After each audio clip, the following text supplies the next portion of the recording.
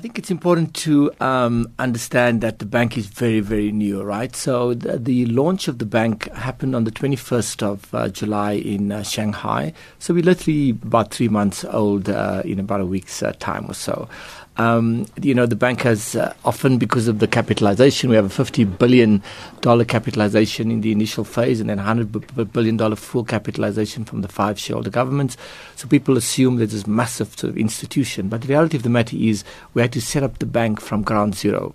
So when we arrived there, the president plus the 4 vice presidents, our task was now to begin to set up the necessary infrastructure, to put in place the necessary policies and procedures to begin to become operational. That process is still underway. But one of the key things about the bank is that the bank is trying to differentiate itself from how these big multilateral development banks function. Typically, these banks have become quite bureaucratic. It takes a very, very long time for a project, from project idea to conception. We are trying to be much more nimble, much more agile, and to sort of fast-track the process of delivering a project. Let me make it real for you, Sakina. If you want to build a power station, right, from the moment that idea is conceptualized and from the moment the funding package is put in place, up to when the project is actually opened and the ribbons are cut, takes multiple years. So we've been given a mandate by the 5 governments to look at how we can innovate and how we can change the business model to ensure that we can be, with respect to speed of execution, faster and much more nimble.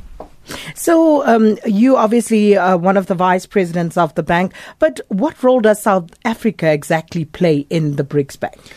One of the reasons why the bank was also created, right, and this is an important historical backdrop, if you like, is because the emerging markets, especially the large emerging markets, have been feeling for years now that they are not properly represented in the big global institutions like the World Bank, the IMF, Asia Development Bank, and so on. So the BRICS Bank has a very important principle, which was part of its foundation, and that is equality. So the 5 countries, I mean, China, if you want to know, it's about 31 times the GDP size of South Africa, but we have an equal say in the running of the bank. So the bank is symbolically, in that sense, very, very significant, because in the World Bank, despite the size of, for example, China or Brazil or Russia, these countries, they are underrepresented in the actual governance structures. So with regards to the role of South Africa, we are equal partners to Brazil, Russia, India, China in the running of the bank, and we will have equal access to the capital of the bank. So in South Africa right now, we have huge need to build new infrastructure, right? As you know, there's a big power challenge. We need significant amounts of resources to be injected for us to have new power capacity, right, for the economy to grow. So South Africa will now be able to access new pools of capital. In addition to the money that the government, for example, raised through taxes, in addition to the money that the government borrows, we will now be able to access this pool of capital in China to finance big infrastructure in South Africa. Now, speaking of, infrastructure development, one of the things that we have been hearing is that this will be one of the main focuses of the BRICS Bank. Is that so? And if so, how exactly will that work? I mean, as you know, infrastructure is often one of the key bottlenecks for an economy to grow, right? So often, ports are constrained because there's not enough capacity to get the output through. There's often a shortage, for example, right now in power, in building of roads, telecoms, and so on. So infrastructure is a critical ingredient for job creation, and it is an essential part, for example, of the new development plan in South Africa.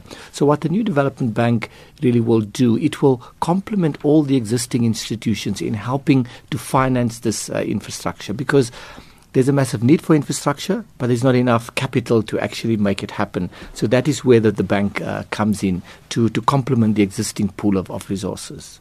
And how exactly do we stand to benefit, other than the fact that we will have access to that money? Will we, for example, receive more favorable interest rates, or, how exactly will we benefit? Yeah.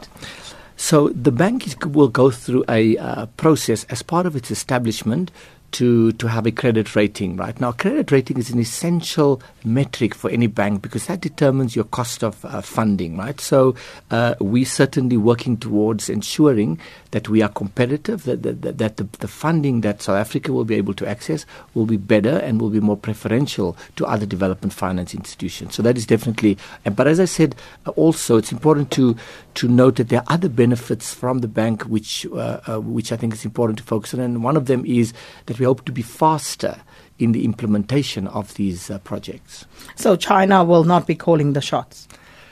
China is our host in the headquarters of the bank. China is obviously a very important economy. They're the second largest in the world. They're growing at still 6.7%. Of all the big economies, that is still by far the fastest, although they're slightly slowing down. They're a very important and significant player within BRICS, but we are equal partners in the execution of our mandate.